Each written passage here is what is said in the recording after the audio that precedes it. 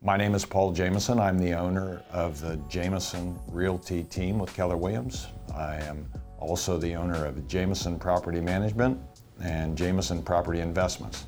How long I've been in the real estate business is kind of an open-ended question. If you really look at the impact real estate's made in my life, it's been since 1983. Been investing in real estate since '83, but only been active as an agent since 2005.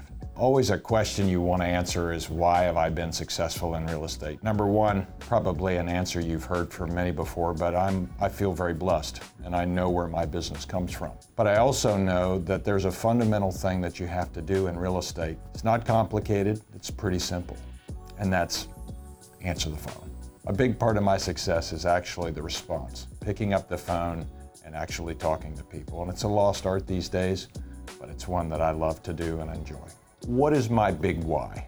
Well, I've realized many times from the minute my feet hit the floor in the morning and I begin my day that I have an opportunity. I have an opportunity to make an impact on somebody's life and share my knowledge and experience with those that believe that real estate is a part of building wealth. Real estate isn't the only way to build wealth in life, but it's a good, balanced part in any portfolio.